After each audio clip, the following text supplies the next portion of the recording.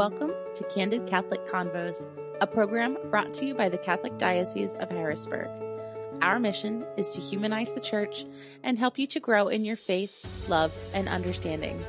I'm your host, Rachel Trochet, a cradle Catholic who's only human and struggled with faith on more than one occasion. Each week, you'll hear engaging, down-to-earth interviews and actionable strategies you can implement into your life with ease to help you grow closer to God. If you're ready to open your heart and step fully into the person God created you to be, then you're in the right place. Let's get started.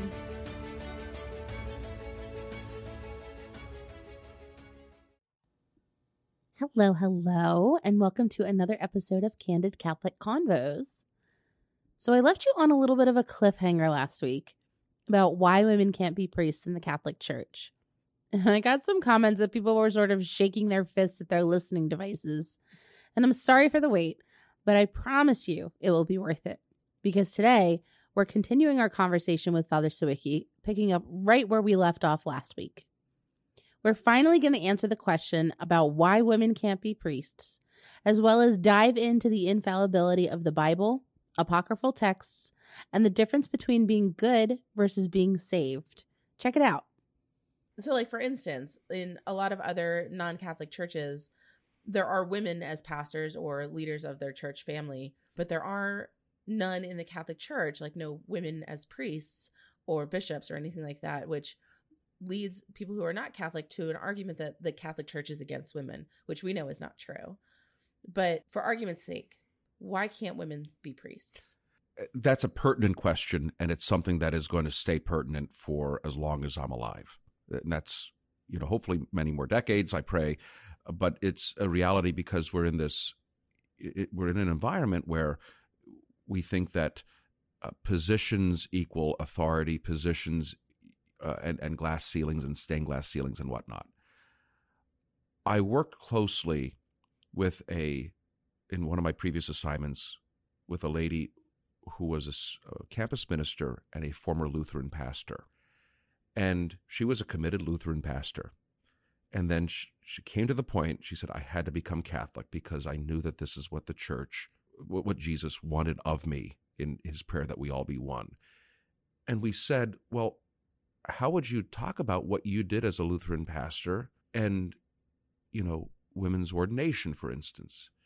And she said, I knew I was a minister of the gospel, but I knew I was not standing in the person of Christ because I was a woman. And even as a Lutheran, it was not ordination in the same sense as the Catholics practice ordination, that you're made another Christ, an alter Christus, okay, that you're able to act in the person of Christ.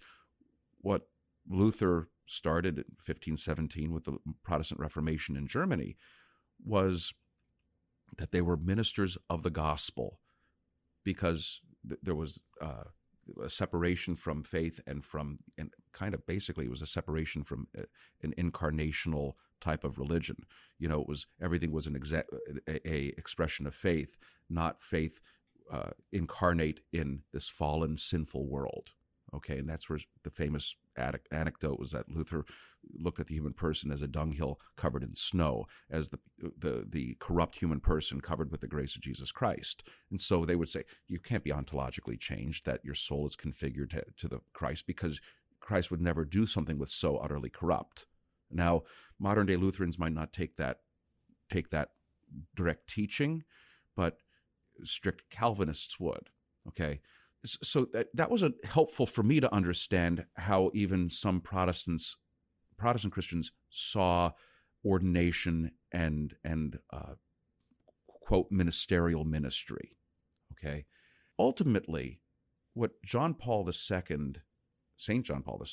definitively taught was that the Church didn't have the authority to ordain women because Christ himself didn't ordain women. Now, people will say, well, Jesus was bound by social convention. He couldn't choose women as leaders because this would have been totally against first-century Palestinian mores. Since when was Jesus bound by social convention in anything that he did? My goodness, he speaks to a Samaritan woman alone at the well. He goes and lifts up Samaritans as being good as opposed to the priests and Levites. He hung out with tax collectors. Tax collectors and sinners. I mean, cavorted with, people who knew how to have a good time. They were called drunkards. Since when is Jesus bound by social convention? And Mary, of all the first of all the disciples, there's no evidence that she was, or ever ordained as one of the 12 were.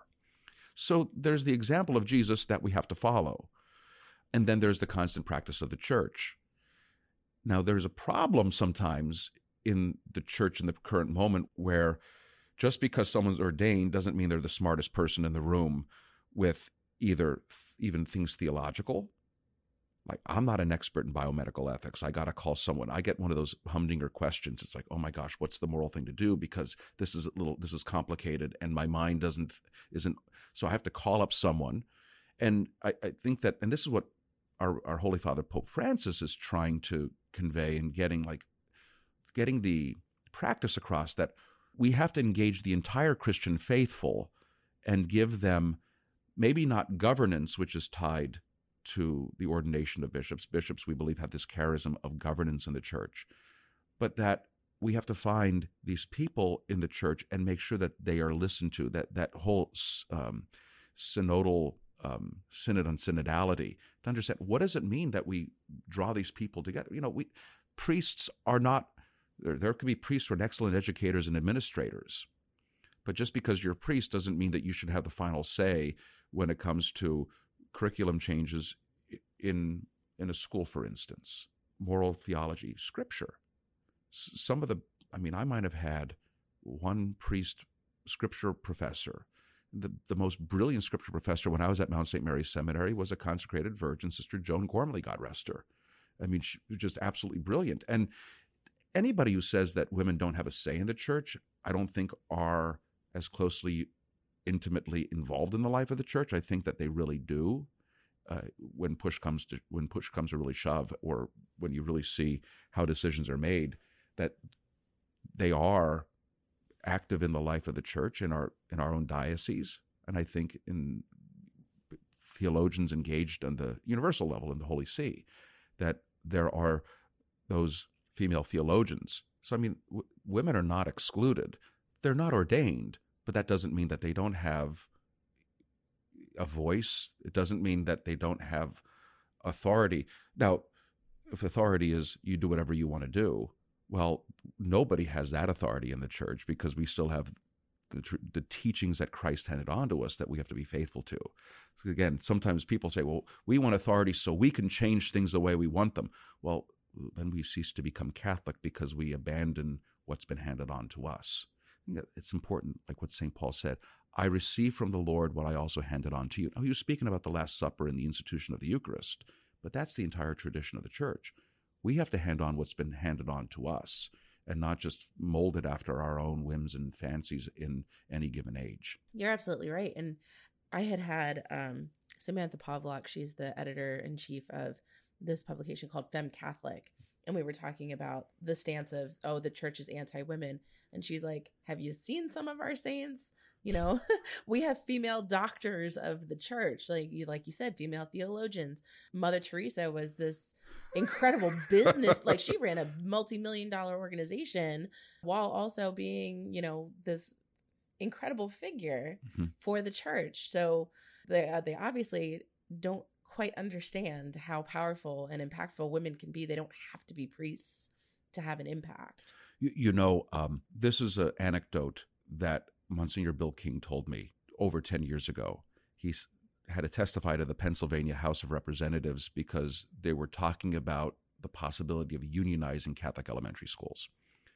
And it couldn't be done because our Catholic elementary schools are not set up the same way as school districts. They're right. Ministries of parishes. It's apples and oranges. But he began his speech at the Pennsylvania legislature by saying, ladies and gentlemen, if any of you think the Catholic Church has no experience with organized labor, you've never talked to one of our old pastors who had to negotiate with Mother Superior the service of nuns in the convents and schools.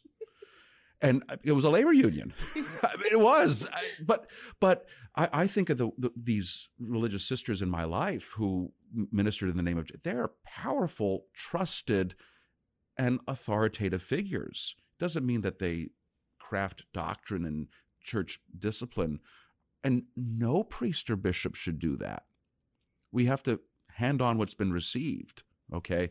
But, I mean, they've been so influential. I mean, I'm a priest. I entered the seminary when I did because Sister Rita O'Leary said to Father Osmond, with Sawicki, it's not a question of if, but when he enters seminary. And I said, she's right. I'd admit defeat. I'm going to enter seminary. I wish they were all that easy, but they're not. So we've talked a lot about the differences of being Catholic versus just being Christian, and some of the practices. But there's a phrase of someone being a practicing Catholic versus being a lapsed Catholic. What constitutes being a practicing Catholic? I'm going to say this. I don't think it's impossibly high to be a practicing Catholic. We don't really have that, I want to say, high of standards. I'm going to reference the Knights of Columbus, this wonderful international Catholic men's group based in the United States and founded by Blessed Michael McGivney. To be a member of the Knights of Columbus, you have to be a practical Catholic. Now, he founded the Knights of Columbus for Catholic, mostly Irish Catholic working men. Did they have to be saints? No. They had to be practical Catholics to practice their faith insofar as they could. So if you're a practical Catholic and you're and again, I wish we were all saints. I wish that we all made heroic efforts in service of prayer and of holiness. How does someone do that if they're a husband or a wife with 3, 4, 5 kids? And there's been times that I've had to, as a spiritual director or a confessor, hey, your first priority is not to be the one to single-handedly run the parish picnic. Maybe you just need to focus on your family right now because that's the most important thing. That's your ordinary growth in holiness. Well, Father, I want to do this. I want to be the best saint possible. Well, focus on the kids and then, raise good disciples and then take that to the next level. What Michael McGivney was dealing with back in the 1880s were railroad workers and mill workers who sometimes had to work 7 days a week. If they didn't have that job, they couldn't support their family. What good a Catholic are they if they can't support a family? And people are living in the streets. And so how do I define a practicing Catholic? Do you fulfill your Sunday obligation insofar as you are able? Say someone's a cop and, Father, this is my job. I have to work weekends at times. Bishop Thomas Welsh, who used to be the Bishop of Allentown, relayed the story that his father worked on the railroad, could not attend Sunday Mass, but Monday morning he would attend morning Mass so he could receive the Eucharist once during the week. Did he have to do that? He's dispensed from the Sunday obligation because he had to work. And Bishop Welsh commented, like, if this is good enough for the father of a bishop, that's a lot better than being totally isolated and not trying to practice that faith at all. So practicing Catholic, someone who tries practicing the faith in an everyday manner. The church holds out very low bar. Attendance at the Sunday liturgy. Why is Sunday Mass important? It's more than just being a good person, more than just praying on your own. I think the Sunday celebration or Saturday evening, Sunday evening, it holds someone accountable to their Christian way of life. They're surrounded by both saints and sinners. It's a reality check. That way they have the reception of the Holy Eucharist, if insofar as they are able. Sometimes there's things that perhaps there's a marriage issue and they cannot receive Holy Communion, but being there in the presence of the Blessed Sacrament, even if you cannot receive, there's still, I think, power there. That's why we encourage people to make visits into church, whether an adoration chapel or the parish church. Are they praying as a family at home? Try to not just compartmentalize 1 hour dedicated to God, 167 other hours, on a life of profligacy. No, try to let that permeate your family life throughout the entire week. And so this is how we become saints. Little by little, we're permitting that grace to grow within us and then to grow out of us and to affect the people around us and our family and our neighbors. I think that the church also asks people to be supportive of the church and of her mission. And that's not just putting an envelope in. That's an easy thing. It's like, well, how do you know if someone's going to Mass or not? You see the envelope, not so you know how much they give, but like, are they actually coming? I'll tell people, like, even if you can't give, I don't really know many priests. Now, when people are looking for, Catholic school tuition assistance, you do look like, are you just taking us for a ride to get discounted tuition? There's a reality there. We want to make sure that we're good stewards of what's entrusted to us. But what we want is people to have this living and active faith. What's a practicing Catholic? Are they doing it as a organic expression of their faith? Are they permitting it to permeate their lives? Are they receiving the sacraments insofar as they are able on a regular basis? Are they contributing to the life and the service of the church? Again, that's not just monetarily, that's also in what time they give, whether it's, something as simple sometimes as bringing the church bulletin home to an elderly neighbor who can no longer get to Mass so that you check in on them. And then you do that in the name of Jesus. My home parish, there's ladies who prepare meals and they take them to someone who's blind and otherwise cannot cook. And I've seen, driving home, I see someone up. There's Maria taking a meal to so-and-so. And I knew what they were doing. And they do that as people in church. I mean, we do that in the name of Jesus Christ.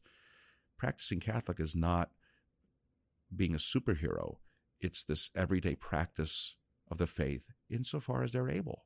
Sometimes I have to advise older folks, yeah, it was 5 degrees and 3 inches of ice. It's okay to have missed Mass this Sunday. Father, I don't like missing. You're 93 years old and you walk to church. I'd rather you stay at home and not fall of a broken hip. Father, I felt guilty. Don't feel guilty. Go home and pray the rosary, stay home and pray the rosary. And because it literally it would be dangerous. Right. And we don't, the church never asks the impossible of her parishioners. I'm going to summarize it this way. Harry Connick Jr. apparently was asked, is it true you're a practicing Catholic? And he said, you're darn right I am, and I'm going to keep practicing until I get it right. I like that. And I use that all the time when hearing confessions, just to encourage people. Listen, we're not looking for perfection. We just have to keep trying. I love that. Just like you practice medicine, we practice being a Catholic. It's not an exact science. I mean, and it is not an exact science because what's good for somebody, what's the teaching from St. Paul? To some are given the gifts of administration, others tongues, others teaching. Now, that's particularly connected to the church's ministers, but all of us, not everybody has the temperament to be a Sunday school teacher. Not everybody has the same voice to be a choir member or cantor. Nobody has the leadership skills. Not everybody has the leadership skills of being an usher. Nobody has the organizational skills to be on a parish council. But when we work together, there's that person who's a good, organizational leader, and there's that other person who's like, Father, I don't like getting out in public, but I'm willing to take out the trash and put it in the dumpster at the picnic so that way the picnic grounds stay clean. When you work all together, you have success. My mom, when we were growing up, we lived in New Jersey before we moved out here, and my mom really wanted to be involved in the church, but my brother and I were both little. So what she would do was she volunteered to wash the cloths that they used for the chalices, and because she liked doing laundry, so she would bring those home, and like once a week she would do a load of the cloths and take them back to church. The linens. I mean, no one sees it, but I mean, without those linens, you can't have Mass. No. I mean, or you could try, but it gets really inconvenient. During COVID lockdown, oh God help us, 3 years ago, Father Brommer said, someone needs to do these linens now. And I'm thinking, I'll do it. It's like, I know how to do it. But I mean, and it was a learning curve, and it's amazing what's out there on YouTube as tutorials. But I mean, and what I bet your mom took great pride in that. She did. And I mean, this is so, because especially, Christmas and Easter when you have multiple Masses, and you open up that drawer, and it's like, okay, well, we're all stocked up. We're ready to go for the mad rush, either the sprint of Christmas or the marathon of Holy Week. That's so important. And if someone's an introvert, and that's okay. God works with that too. God works with introverts and extroverts. He's given us these temperaments for a reason, to use them for the sake of the gospel and the kingdom. We talked a little bit about introverts and those people who have a relationship with God. But what if you're someone who reads the Bible and prays regularly but doesn't go to church? Like, why do we need to go to church if we have the Bible? The Bible is kind of like a user manual. It's not an end in and of itself. It leads us to a deeper relationship with Jesus. And Jesus calls us to have that relationship, not just with him, but with his body on earth, which is the church. And the Sunday celebration, and I say the Sunday celebration, again, knowing that maybe there are people who work on weekends, nurses, whatnot, and they can't make the last chance mass.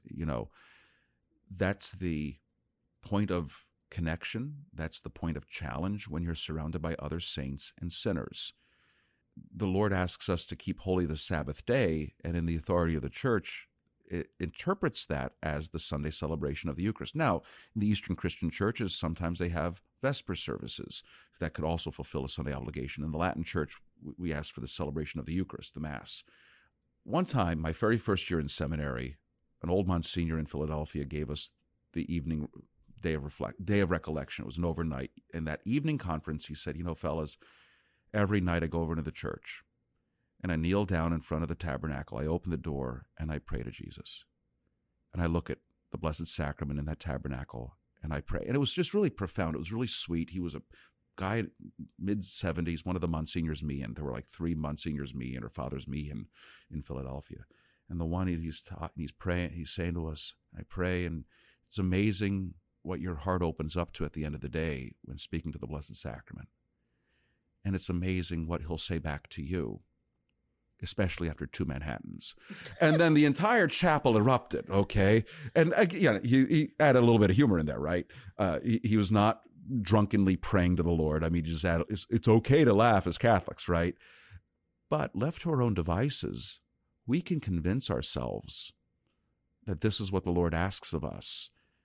But once we're confronted with the wider church, we realize, maybe this is not what's being asked of me. Because someone could come and say, Father, I believe God is calling me to do this.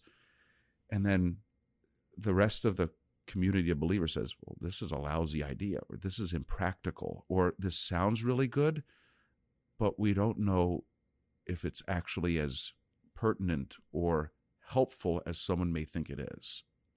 And I think that that's one of the realities of why the church asks for not just personal prayer, which she asks for, but communal prayer, because we don't exist in a vacuum.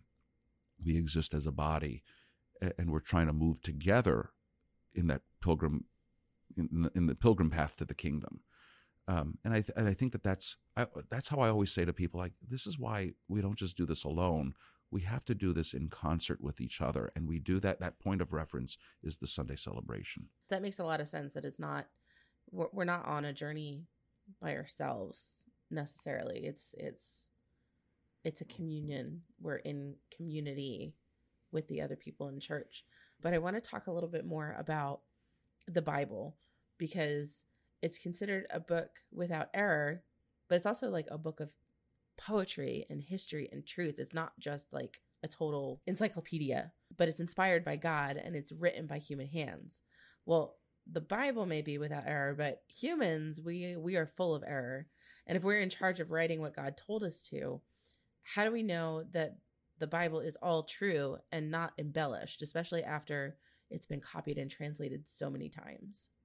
That's an excellent question. And one of the problems with the question is we have to put it in the context, especially of Martin Luther in 1517 and the Protestant Reformation. Now, we should say this. Remember that Martin Luther was not the first of the reformers. He's the one that began the Reformation. But there was Jan Hus and John Wycliffe, and then the other, like the Moravians, as a Christian denomination. There were pre-Reformation Protestants. They just didn't pick up as much traction. And it was over the question of authority. Who has the authority to interpret the Scriptures? And in the Catholic Church, we say the Church has the authority to interpret Scripture. What really took root with Martin Luther and Calvin and Zwingli was the individual Christian, just based on the clear meaning of Scripture, that the Scripture itself, its meaning is clear. It interprets itself, except they couldn't agree on what the clear meaning was, which is why you ended up with different, what they call the magisterial reformers. You know, you had the Heidelberg Catechism and the Augsburg Catechism as two different expressions in Germany of the magisterial. And then you had the non-magisterial reformers, which was kind of more almost anarchical, with the Anabaptists and other ones that were sweeping through in Europe. And it began because they said, well, every Christian has the ability to interpret Scripture. Well, it's like, I always say when you have an American cult or some kooky sect of Christianity in the United States, and people would say, this is just horrible. Why isn't something done about this? I'll say, POD, problems of democracy, separation of church and state. And Protestantism, in a certain sense, is kind of woven into American DNA, okay? And even, the Founding Fathers and some of the first preachers up in New England, like Sinners in the Hands of an Angry God. People might remember this from, fresh junior year American literature in high school, okay? Well, that's kind of in the American DNA, and sometimes the misuse of Scripture to put forth a political agenda, okay? So that question of, how can we trust the Bible kind of is rooted as an outgrowth of the Protestant Reformation, which made the statement, every Christian can interpret the Scripture on his or her own, because the sense is clear. Except if it was clear, you wouldn't have hundreds of variations on this. In the Catholic, the Latin Church in the West, and in the Orthodox or the Eastern Christian churches in the East, they would say, well, we know what this says from our tradition, which has been handed on to us. And when there's been the points of debate, the council or the authority of the Pope. So, for instance, is Jesus God or is he man? Was he a man who was later lifted up to become united with God in his resurrection and ascension? The Arian heresy, okay? Or we want perfect priests, and unless the priest is perfect, the sacrament was imperfect and flawed and therefore graceless, which was the Donatist heresy. The church comes together and says, well, this is what the teaching of the church is, and this is how this Scripture verse is to be interpreted. And so there's that council as the teaching body. And then sometimes the Pope himself, who can say, like Saint Leo the Great, Pope Saint Leo the Great, in this Tome of Leo in 451 at the Council of Chalcedon, said, no, this is what we believe about Jesus, true God, true man, human will and a divine will. Two natures, one God, okay? And to try to interpret, really, this is what the authentic Catholic universal teaching is about this.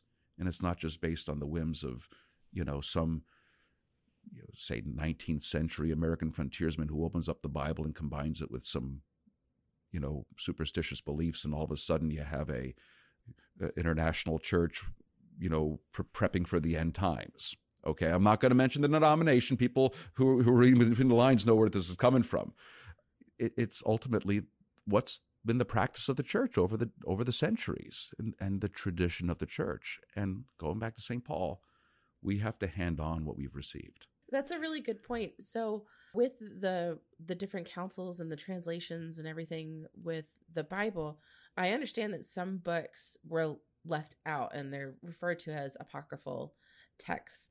Can you talk a little bit about what an apocryphal text is? Like, why were they left out in the first place? And kind of building on what we were just talking about, if it's an infallible book, but we have fallible interpreters, how are we supposed to trust, if that makes any sense? Like, again, Sure. I don't want to sound too deconstructive, but thinking as someone who wasn't born into this. So apocryphal or apocrypha means hidden. When something is apocryphal, and I mean, every place is filled with apocryphal stories. George Washington throwing was a silver dollar across the Potomac, or honest as an Abe Lincoln who chopped down the cherry tree. These are apocryphal stories. Did they actually happen or did they not? So that's a way that we use that word colloquially. In Scripture, we have apocryphal books. The Catholic Church has apocryphal books, and the Protestant Church has apocryphal books, but we use them in two different ways. We're going to throw another humdinger word in there called deuterocanonical. Canon means list, deutero means second, and so there's a second list of books. Now, brace yourself, we're in for a ride, all right? So, in the early 300s, the church gets together in council and they say, listen, we all have different scriptures. And the church in Alexandria, Egypt, you have your set. The church in Rome has their set. Church in Constantinople, you got your set. Antioch, you got your collection of books. Can we get something that's fairly definitive? And so the New Testament was by and large agreed upon. The Old Testament, there was a problem, because there were those Old Testament books that were originally written in Hebrew. Okay, we know that they're old enough to be called authentic. Well, what about the Old Testament books that were originally written in Greek? Well, many of the Jews in those days referenced them, but not all.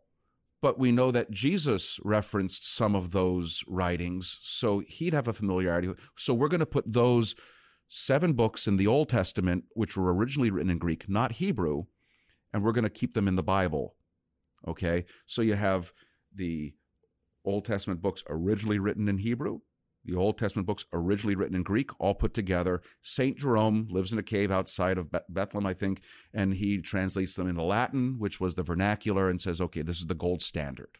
A way to remember the 7 books of the Old Testament, J.T. McWebb: Judith, Tobit, Maccabees, Wisdom, Ecclesiastes, Baruch. And there's other parts of some other, like Daniel, parts of Daniel here and there. Like in the book of Daniel, where you have Shadrach, Meshach, and Abednego. And then in the additional part in there, there's Hananiah, Azariah, Mishael.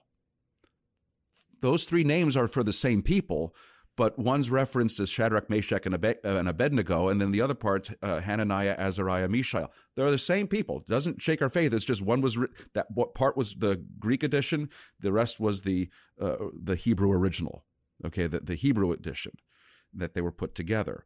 And why were they why were they in Greek? Well, because the diaspora, the Jews were chased out of the Holy Land in the exile, and a bunch of them were living in Alexandria, and they're forgetting their use of Hebrew, and they're like, how do we make sure that, they don't forget the scriptures totally? Oh, we got to translate these scriptures into Greek so people could know them and they could know the law and stay in friendship with God. Okay? Well, the inspiration didn't stop, and people who didn't know Hebrew recorded it in Greek. All was fine and dandy. Oh, except in the New Testament, some of the Eastern churches have a 3rd and 4th Ephesians, 3rd and 4th Corinthians. It's been a while since I've looked at this. And some Christian communities, like maybe in the Syriac Christians, they revere them. The rest said, it's doubtful of their authorship, because for the New Testament, it had to be written by someone who had a first-hand account of Jesus Christ. It couldn't date after the death of the last apostle, because then we're starting to get a question of, is this from a further meditation? Is this from a kooky sect, which was combining Zoroastrianism and Christianity? Okay, like the Gospel of Mary Magdalene, the Gospel of Thomas, those other apocryphal books. Now, enter Martin Luther. He wanted to get back to that scripture. And he walked down to the synagogue and said, let me see your scrolls. Because Luther, he was a Greek expert. And he opens up the scroll and he said, hey, J.T. McWebb are not here. This must be an interpolation from Rome. This is an invention. So why do Catholics have 7 extra books in the Bible versus Protestant Christians? People say, why did you add books? That's not the question. The question is, why did Luther take out the books? Because they were in the canon of Scripture for those first 1,400 years, give or take, before they were out. And one of the reasons they say, like, Luther took it out was because in the book of Maccabees, it speaks about praying for the dead. which Luther did not want to do. He wanted to get rid of that notion of purgatory. So it was very convenient. But the real reason was, see, they're not authentic because they're not originally written in Hebrew. They were originally written in Greek. They weren't authentic. We'd say, no, they were still authentic. So again, look at the constant practice of the church. How do we know they're not embellished? Well, there's a wisdom in bringing the church together in council, whether it's the Second Vatican Council or the Lateran Council or Nicene councils, that they come together and they have that listening of the Holy Spirit together and say, is this the reflection of what the church believes? Remember, in the Catholic's mindset, the scriptures were placed together because this reflects our faith. This reflects what we believe. It didn't descend from the sky as a completely bound volume and say, okay, now this is what limits, this is what your defining characteristics are. What came first was the church putting forth the collection of books, the Biblia, the collection of books in one volume. What came first was the church. The Bible's the expression of that church's faith, not the other way around, that the Bible came first and then the church was built around it. And that's the Catholic mindset. And ultimately, again, there's that authority with the bishops in communion with the successor of St. Peter and all the Christian faithful who will receive it as a treasure. So some of the higher church Protestant churches will reference those 7 other books that we hold as part of the ordinary canon, but they'll call it the deuterocanonical. They won't call it apocryphal. If you say it's apocryphal, it kind of is a pejorative mentality to it. But if they say it's deuterocanonical, well, it's a second canon. We'll respect them, but they're not our primary source of reference. Whereas in the Catholic Church, it's like, listen, it's all canonical. It is or it isn't. That's fascinating. I'm kind of a sucker for historical things like that. It just always just blows my mind, like what goes into it. And then you hear all these podcasts or even conspiracy theorists about like why it was left out. And no, when you break it down that way, it's just like we're just following history. Like this is how it went. And this is why we did it. Kind of building off that just a little bit. There are so many different versions of the Bible. Even now, like if you were to walk into a bookstore, you would see like the King James version versus like all the different letter versions. New International Version, North American Bible, Revised Standard Version, Second Catholic Edition. Like, so which one? Like, if you were to walk into a bookstore right now, as someone who was considering becoming Catholic, or even somebody who's coming back to being Catholic, which one should they pick up? If they want to follow along with the Sunday readings in the Catholic Church, the St. Joseph edition of the New American Bible is what we typically use for the proclamation of the word on the celebration of Mass. In the olden days, like when my dad was in Catholic school, they had the old Catechism of the Catholic Church St. Joseph Bible, which was a variation of the Douay-Rheims Bible, which had these and thous translated in France because you couldn't have English Catholicism in England. So those English Catholics were in Douay, the College of Douay, near Reims, France. Okay, so you had the Douay-Rheims. It got a little bit archaic language. These and thous can cause people to stumble at times.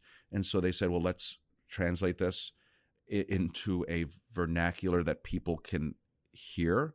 This is one of the problems of scripture translation. There's translations which are good when they're proclaimed audibly, and then there's ones that are good that if you're sitting there studying, okay, in your own prayer and in your own scripture study.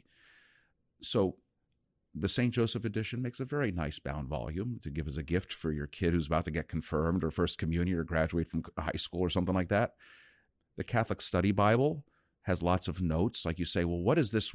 This is really weird. And then at the bottom, they're really thick because there's a lot of notes at the bottom explaining what this means or where this teaching comes from. There's the Didache Bible. Now, the Didache Bible is put forth, maybe Midwest Theological Forum. And it's a green book where it has the Bible, and I think it's in the Revised Standard Version. Now, what's the Revised Standard Version?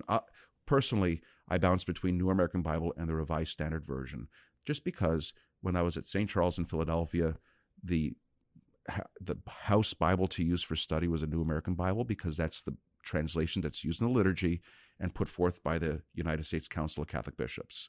The Revised Standard Version was the one that we were recommended to use at Mount St. Mary's because some of the endnotes, the Revised Standard Version is a revision of the Authorized Version, also known as the King James Version.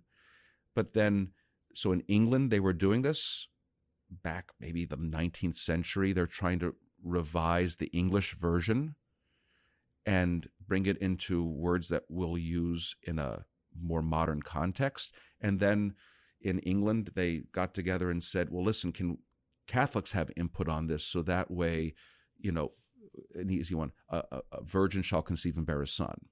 Catholics believe Mary is ever virgin. Other people say, well, no, it's a young woman would conceive and bear a son. So there are people who would get bent out of shape about that. The Catholics would say, well, let's just use virgin because that's been the constant practice of how to render this word, because that scroll of Isaiah was originally written in Hebrew and they use young woman. But then when it was translated into the Greek, the next step, it was translated as virgin because that's the way it was translated. And that was the Greek word that was used, not another young woman. Okay, so this is how, like, some people, they want to downplay the importance of Mary. They're just going to call her young woman rather than virgin. Or hail full of grace, verse in Luke's gospel, versus hail highly favored one. Well, full of grace, ke charitomene, this is like, we'd say this is a recognition of Mary's immaculate conception. Other people say, well, we don't believe that, so we're just going to call her a favored one. So this is where we want to have that, what's conveying the faith of the church in its constant 2,000-year practice. Okay? I don't want to get, I'm afraid I'm getting too much in the woods for the listeners, but I hope that they're following this. And this is where that debate, and then you want something that when you read it aloud, it makes sense to people who are trying to listen to it, because the scripture proclamation on Sunday is not a Bible study. It is a liturgical offering to God, that we're offering even the word that's been written. So this is where we debate over this. And even at St. Charles and Mount St. Mary's, two seminaries that we used back in my time in seminary, they had, these are the ones we reference. But if you want to use the Jerusalem Bible, one of my scripture professors who was from Ireland, Father Tommy Lane, he said, I like the Jerusalem Bible because I think it's more poetic. Yeah. Psalms, this is one of the problems. There's the lectionary psalm that many people sing, and they're not as poetic when you use the Grail Psalter, and that's the title of the translation. That they were translated in order to be more poetic and singable, so that there's a pace in the poetry. Because the Psalms were originally written in Hebrew, and if you translate them literally, it's kind of clunky. Like, there's idiomatic sayings in Spanish that don't really translate in English, and vice versa. This past Christmas, we were preparing a worship aid for our midnight mass in Steelton, where we have Croatian kolendi, Christmas carols. And there was the debate, do we translate it literally or poetically? Because one, when it translates literally, it gets clunkier. When you translate it poetically, it doesn't exactly say the same thing, but isn't singing something meant to be poetic? So anyway, so this is one of the problems when looking for a version. Are you looking for this for person to follow along with the Sunday readings, to bring your Bible to church? New American Bible in the United States. If you're looking at it for personal study, get one with really good endnotes. The Didache Bible, it's a little bit more expensive, but they combine the readings with the Catechism of the Catholic Church quotes, like a cross-reference. If you're looking for a beautifully poetic one, the Jerusalem Bible, or maybe even the Revised Standard Version, like the Ignatius Bible, Ignatius Press out of San Francisco uses the Revised Standard Version, Second Catholic Edition, RSV2CE. So, and I mean, it's okay. The problem is you get into like other Bibles like the Way. And what they wanted to do was make it very accessible, but then you lose some translations, and they're meant to be dynamic equivalent. So instead of hail full of grace, the Lord is with you, hail favored one, you're blessed by God. I don't know if that's the way it's done. Okay, but they're trying to get across what, this is the challenge of scripture studies. And if you've ever said, do Catholics read the Bible literally? We believe we do. because a literal reading of Bible, the scriptures is we're trying to read it in the way the author intended it to be written. St. Paul was writing instruction. Luke in the Acts of the Apostles was writing a historical narrative. This is what happened. John was writing a theological reflection on the life of Jesus. So when people say, there's two different accounts of the Passion and they didn't even agree with each other, well, what did the author intend to write? That's what it means to read it literally. What did they intend to write? Not literally as in this is the meaning of the word and we follow it in the fundamentalist Christian mindset. Sometimes we have to do that, okay? Don't even ask about the book of Revelation. That's just going to get people apoplectic, you know? Yes. Yes. Psalms is one of my favorite. Revelations is not so much one of my favorites, but we talked about this, you know, just building off of it. Another super important book in our faith is the Catechism. Can you talk a little bit about what is the Catechism of the Catholic Church? Like, when I think of it initially, I feel like it's misinterpreted as just a book of rules or just like an encyclopedia that we use for reference. Like, this is why we do it this way kind of thing. Could you expand on what it is and what it isn't?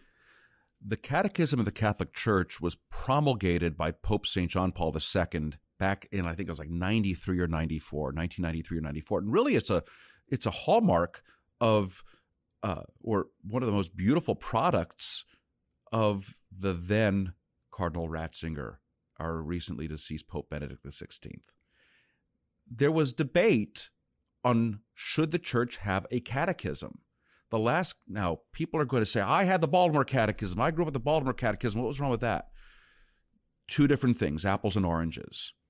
The church's universal catechism is different than local catechisms. So the last catechism before the Catechism of the Catholic Church in 1993 or 4 was the Roman Catechism of the Council of Trent back in the 16th century. And that was an official book, said, this is what we believe. And in the old catechism of the Council of Trent, the Roman catechism, it was, and if you believe anything other than this, anathema sit.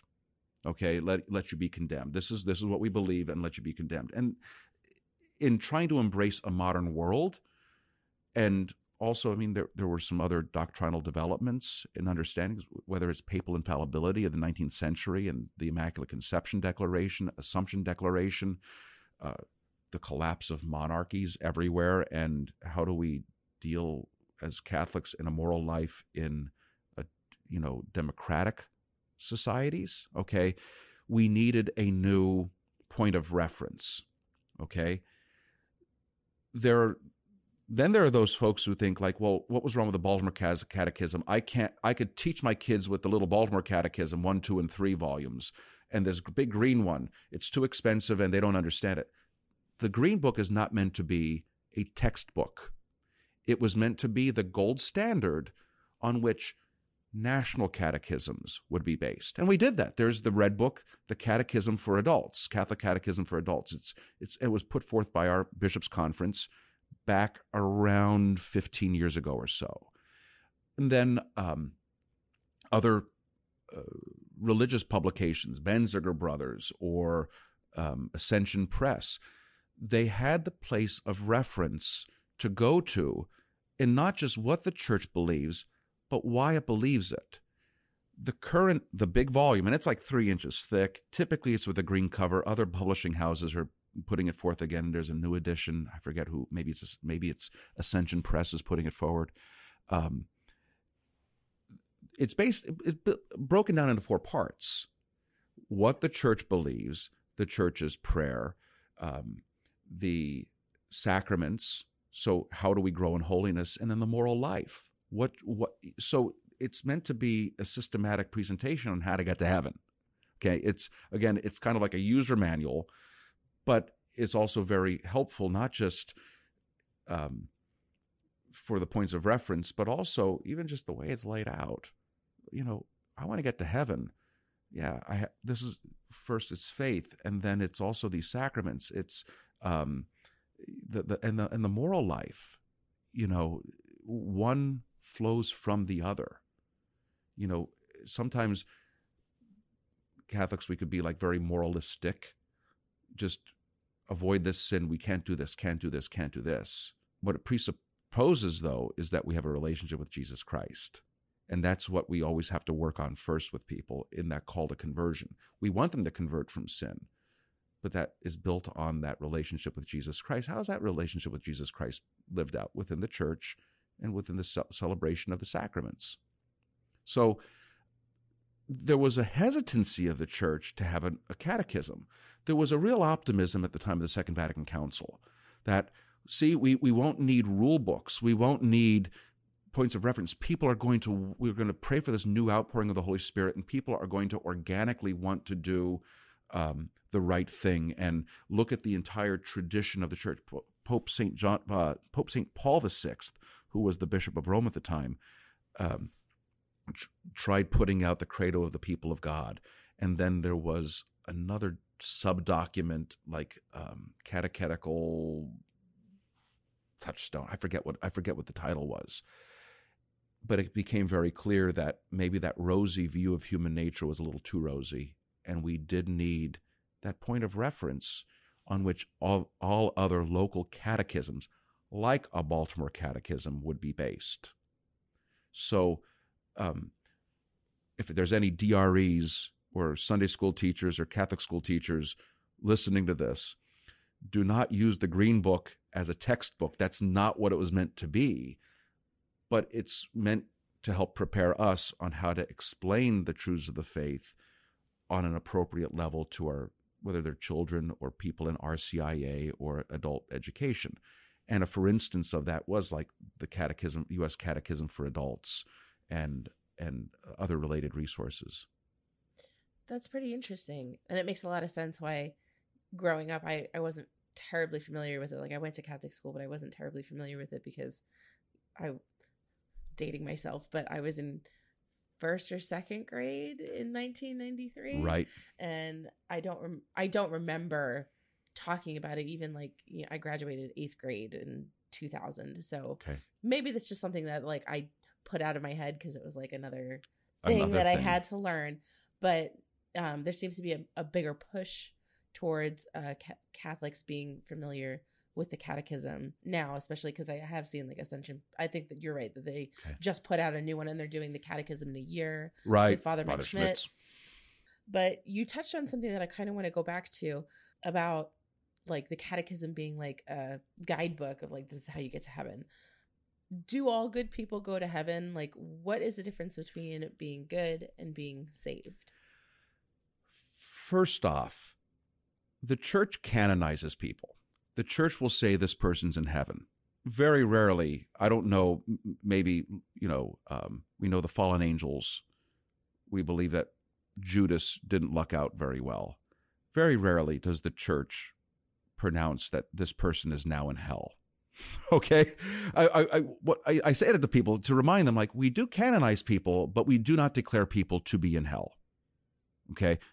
Do we think there's people in hell? There's a good chance. I mean, let's go on Twitter. You could find out, plenty of plenty of points of reference. Plenty of speculation. But so being good and the church, because here's one of the problems. We say only those good Catholics go to heaven. Oh gosh, God, hell's going to be really populated. Okay, because, if there's a little over 1 billion Catholics and there's 6 billion people on earth, chances are like the highway to hell is looking like I-695 around Baltimore at 4:00 in the afternoon. Okay. So and that's one of the things that the church was trying to look at the Second Vatican Council. Like, how do we explain, knowing that we have this huge worldview now and instant communication, and we realize that there's people of goodwill. Okay. By the way, in all of this, I would say as a Catholic priest, purgatory makes more and more sense. It does. Okay? Purgatory makes more and more sense that, okay, for whatever reason, why is it that a person hasn't converted? And even the church would say, is there definitive reason to believe that someone who has, through no fault of their own, has never had the gospel proclaimed to them? Or what happens if they had the gospel proclaimed to them by a hypocritical priest? Or a baby that hadn't been baptized yet, or anything like that. And John Paul II reflected on that back in the 1990s and said, listen, there's hope of salvation for these babies who suffered abortion, or these souls that have been brought into creation, but through no fault of their own were never baptized. We have to have hope in the mercy of God. Okay? We have to. And reason would tell us that we have to. Now, what did Jesus ordain as the sure hope? To be baptized into him. We have to work for that. Now, that's a greater challenge for ministers of the gospel and teachers of religion and priests, deacons, bishops, that we do all we can, because we're going to stand before the judgment seat and they're going to say, Father, you gave up. You just wanted to run your bingo hall and a spaghetti dinner and be happy with that. And in the meanwhile, you didn't make disciples of these people. I'm sorry, I didn't know. This is my human weakness. Well, that's why you're going to be in purgatory till the end of time, and these people will enjoy the mercy in the bosom of Abraham sooner than you will. I'm like, ah. Now, I say that as a point of reference, not for personal prayer. Like literally, I think of that not as a doctrinal teaching that, these are people who are going to be saved, these people who are not going to enjoy that salvation. Because God knows our sincerest desire of the heart. And being a good person is not enough. Are we having a living and active faith? Are we seeking the truth? Are the people who are already having this faith, is it a lackadaisical, presumptuous faith? Well, I'm good to go. Like, people who say, Father, I want you to baptize my grandkids. I said, well, where do your grandkids live? Oh, where do they live? Illinois. Well, they don't live in central Pennsylvania. I mean, well, Father, I don't want them to go to limbo. But the baptism isn't a get out of limbo free. Even if we did believe in limbo as a definitive teaching, which we don't. Okay, Pope Benedict made that clear during his pontificate.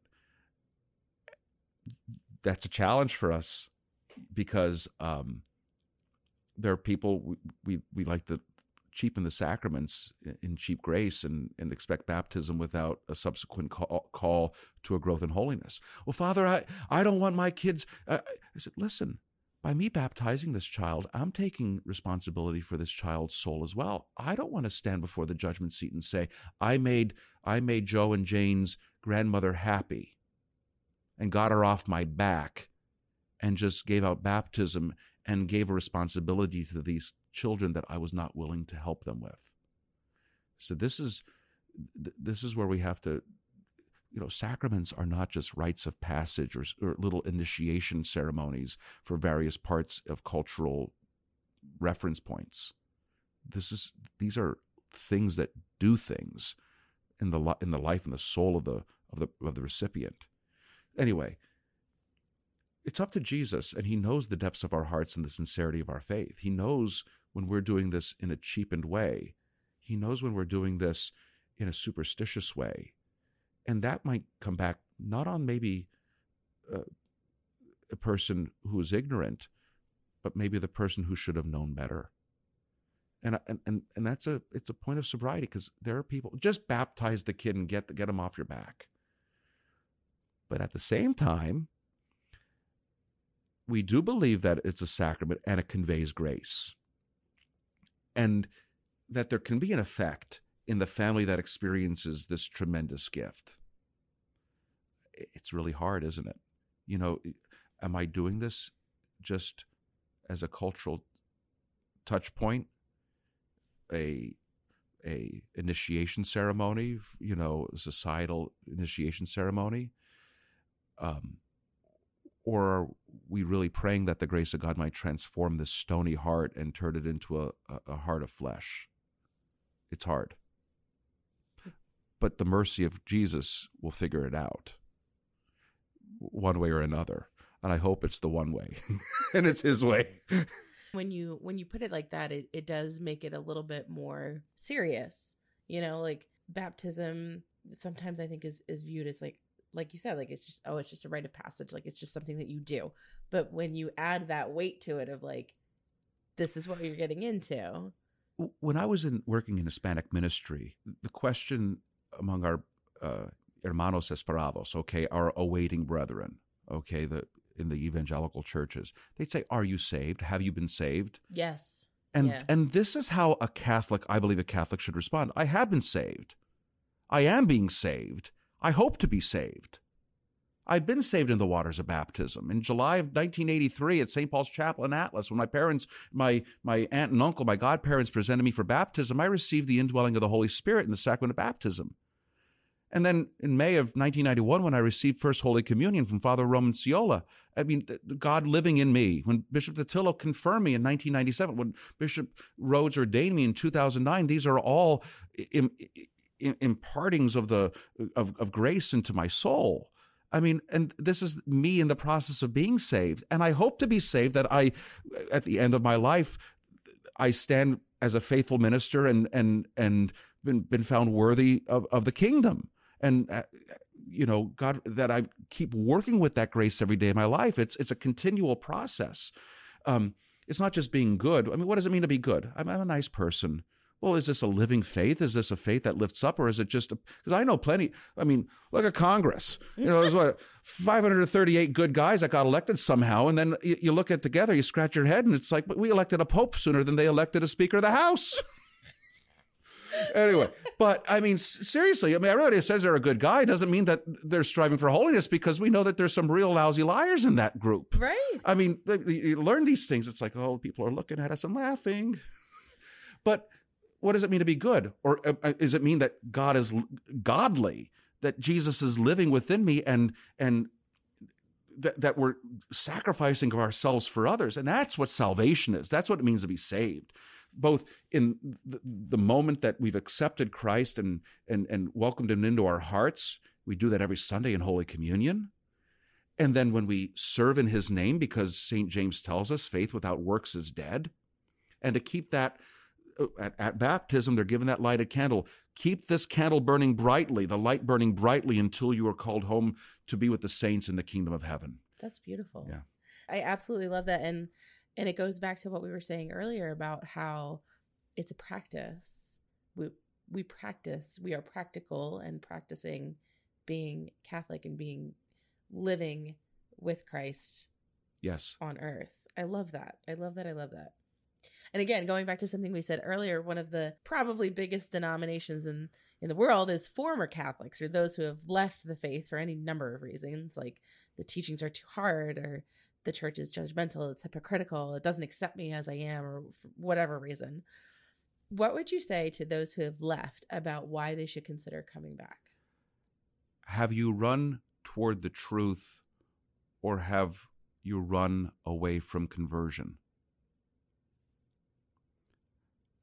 And that's, I don't want to be judgmental, but that's just, as a priest, do I avoid this argument because I don't want to be in a protracted argument or disagreement with parishioners about a project or about an initiative? My dad, God love him, was once in local politics. And something was going on. I said, Dad, why is the other guy that you're serving with so against everything that you do? He said, son, if we don't do anything, nothing will go wrong. So his perspective is he could run that nothing's gone wrong on his watch. I said, yeah, but I mean, you're not able to alleviate the debt or work on taxes, and thinking outside the box. Because my dad was an engineer, he was a problem solver, okay? And my dad would say, if you don't do anything, nothing will go wrong. You'll be killed by the status quo, but nothing will go wrong. And my dad was willing to, you have to try. One of his sayings was, it doesn't cost anything to ask the question. I think so. When we walked away from the church, were you running toward another truth? Why? Was it because a priest yelled at you? I hear that a lot. How often do I get yelled at? How often do I get criticized? And I think of this. It's like we look for lots of reasons, or do they become excuses? Father yelled at me. And is there a priest that gets in bad mood? Yeah, sadly. And I try to reassure people, most of those priests who yelled at people in confession are dead. I used to say the yellers are dead. Now people say, no, they aren't, Father. I had one. Was it because you were rationalizing away a sin? Okay. That could happen. Really, if you left, are you running toward a greater truth? Now, when Catholicism really went off the rails, I think back in the 70s and 80s, I mean, things were really weird. You hear stories like priests running away with the nuns in the, I mean, I heard these stories, like the priest ran away with the nun, they, left, and like what happened, and they got married, and it calls into question people's faith. And then the priests are up in the pulpit saying, the resurrection is just a myth and rosary's idolatry. I mean, I heard all these stories in our own diocese, and that shook people's faith. Okay, you're right. Or insipid homilies, where I remember a coworker at one of my high schools saying, Father, I went back to my mother's church for Christmas, and he told a stupid Christmas story. He said nothing about the birth of Jesus or anything spiritual. It was a stupid story that he told for the third year in a row. Why do I keep going back to that church? Because it's just in the neighborhood. Like, I try to think of, reflect, and okay, you're running away from a lazy priest or a lousy preacher. Have you tried to? You got to tell me that social media amplifies this. All the priests that I know are boring dullards who, Catholic. Let's face it, the Catholic people would say this: the Catholic clergy in the United States are a bunch of uninspired knaves. And then I'd say, how many of the 41,000 priests in the United States of America do you know? Every one of the parishes I've ever been a part of, how many of the 19,000 parishes have you been a part of? And it might be that in their deanery, they have a bunch of goobers. I'll admit that, because I travel around the country as a vocation director, and you realize it's like, wow, I really believe in the Diocese of Harrisburg, we have good priests. Someone I met with last week said, Father, your interaction, was a new Catholic, and he said, your interaction with the pastor, it was so heartwarming, because it was like you really believe. And he said, I go around to the other churches in this town, and every priest celebrates Mass very reverently. And I was always told by the ministers in my former denomination that Catholics don't really believe, that they're just going through motions. But like all the priests here, like, you're very reverent and very reflective in your homilies. I don't know what to tell you. And if there's any priests listening to this, any priest made it to the end of this podcast, I think of this all the time, is how I'm preaching or ministering, drawing people towards Christ. And I say to people who are hurt by ministers of the church, I'm very sorry. As a vocation director, I try to share with our seminarians the great responsibility they have with being men of integrity and of faith and of holiness, because there's that human element that we have to cultivate in ourselves to help bring people back as bridges of the truth. But are you running away from a hurt? Like, if I ran away every time someone insulted me, I need new sneakers every week. Because we could be punching bags at times. Mm-hmm. Like if I was as direct to people as people were to me, I mean, Bishop would be getting letters, like, oh, this priest was direct. Well, I just gave it right back to him or her, but there's also the cross. Sometimes that cross of misunderstanding we have to bear. But I mean, I know that there's lots of reasons people have left. Have they taken a second chance? You weren't being fed in the scripture studies in a Catholic church? Little Rock Bible Study, the resources now. I think we're at a St. Paul Institute of Biblical Studies. A lot of our priests make use of their clergy retreats and workshops. I think that we're at a very stronger point now, largely because of the pontificates of John Paul II and Benedict XVI right now to the current day through our current Holy Father, Pope Francis, that there's this beautiful treasure of spiritual teaching that I think is newly appreciated. That's a great way to think about it. It might not be the church that you remember. And you had one, not to say that all bad experiences are equal, but there's a grace in second chances. So when I was in my first assignment at St. Francis Xavier Church in Gettysburg, so Gettysburg's a famous town, right? Lots of tourists any given weekend. And Father Pistoni, who's a great mentor of mine, he wanted to put advertisements in the newspaper, come back to the church of your youth, because he recognized so many children of our parishioners, older parishioners, might have been in other local denominations and churches, other Christian denominations. Come back to the church of your youth. And I'd say, Father, that's a bad idea. They left the church of their youth for a reason, because it was a church which was irrelevant. It was focused on whatever old cause. And in America, it's the politics is ugly, where people say, well, if you're a good conservative, you got to be a member of this denomination. If you're a good liberal, you got to be a member of this denomination. And the church really, if you even look at the social teaching, we're not easily pinned down. It's like trying to staple Jell-O to a wall. It could insult both political parties in the United States. Okay. Absolutely. And people don't always appreciate that. And I'd say to them, Father, people don't invite them to the church of their youth. They left that for a reason. Now that they've matured, and we're at a better standing point, I think, as a church, in our own identity of what we believe, in our moral teaching about the sacred scriptures, about the sacraments. I think we're more authentic now than we were 50 years ago. I think we have a better certainty of, who we are as Catholic Christians and how that's lived out in the 21st century than we did 50 years ago. That's a really great point. Well, Father Sawicki, thank you so much for joining me. Thank you, Rachel, for the opportunity. This was very educational and very valuable, and I am really excited for everybody to hear it. So thank you. Have a good day. Thank you so much for listening. Our goal at the Diocese of Harrisburg is to walk with you on your faith journey. So if this episode resonated with you in any way, the easiest way to show your appreciation is by sharing this program with your network or by leaving a review on your listening platform. You can also support us financially by making a donation online at hbgdiocese.org/DAC and clicking the Make a Donation button. Thanks again, and we'll see you at church on Sunday.